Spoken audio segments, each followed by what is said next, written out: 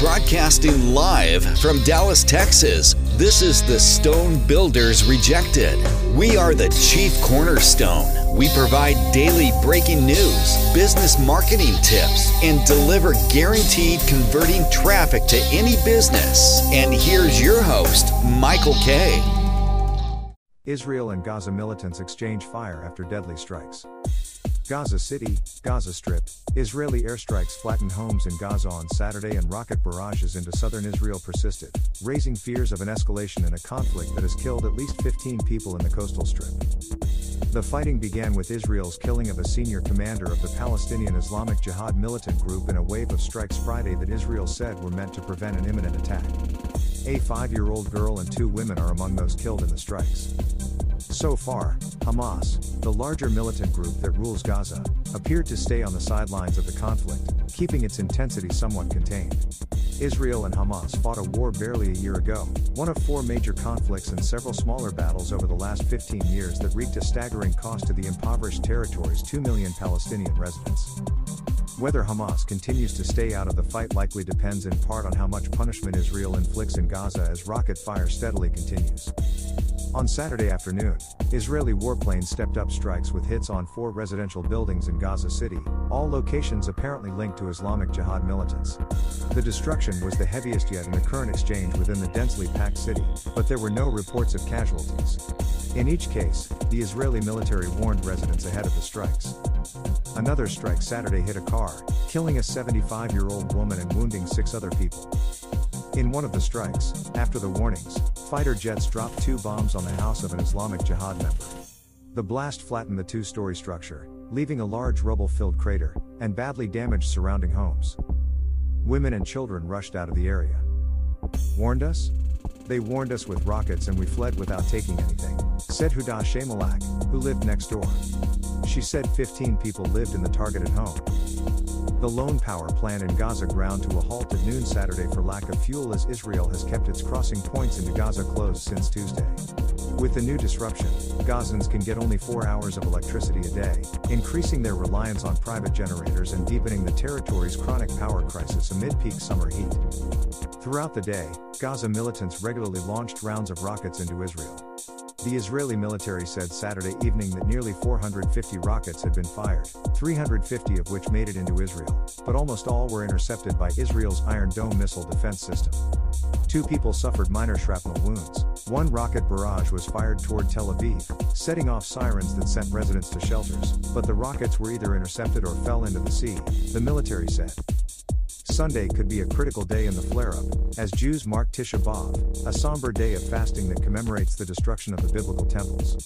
Thousands are expected at Jerusalem's Western Wall, and Israeli media reported that the Israeli leadership was expected to allow lawmakers to visit a key hilltop holy site in the city that is a flashpoint for violence between Israelis and Palestinians. On Friday evening, Israeli Prime Minister Yair Lapid said in a televised speech that Israel isn't interested in a broader conflict in Gaza but will not shy away from one either. This government has a zero-tolerance policy for any attempted attacks, of any kind, from Gaza towards Israeli territory, he said. Israel will not sit idly by when there are those who are trying to harm its civilians. The violence poses an early test for Lapid, who assumed the role of caretaker prime minister ahead of elections in November, when he hopes to keep the position. Lapid, a centrist former TV host and author, has experience in diplomacy having served as foreign minister in the outgoing government, but has thin security credentials. A conflict with Gaza could burnish his standing and give him a boost as he faces off against former Prime Minister Benjamin Netanyahu, a security hawk who led the country during 3 of its 4 wars with Hamas. Hamas also faces a dilemma in deciding whether to join a new battle barely a year after the last war caused widespread devastation. There has been almost no reconstruction since then, and the isolated coastal territory is mired in poverty, with unemployment hovering around 50%. Israel and Egypt have maintained a tight blockade over the territory since the Hamas takeover in 2007. Egypt on Saturday intensified efforts to prevent escalation, communicating with Israel, the Palestinians and the United States to keep Hamas from joining the fighting, an Egyptian intelligence official said. The official spoke on condition of anonymity because he was not authorized to talk to the media. The Palestinian Health Ministry put the toll at 15 killed and said more than 80 were wounded. The ministry did not differentiate between civilians and militants. The Israeli military said early estimates were that around 15 fighters were killed. The latest round of Israel-Gaza violence was rooted in the arrest earlier this week of a senior Islamic Jihad leader in the West Bank, part of a month-long Israeli military operation in the territory. A teen Islamic Jihad member was also killed in a gun battle. Israel then closed roads around Gaza and sent reinforcements to the border, warning of retaliation. On Friday, it killed Islamic Jihad's commander for northern Gaza, Taysir al-Jabari, in a strike on a Gaza City apartment building. An Israeli military spokesman said the strikes were in response to an imminent threat from two militant squads armed with anti-tank missiles.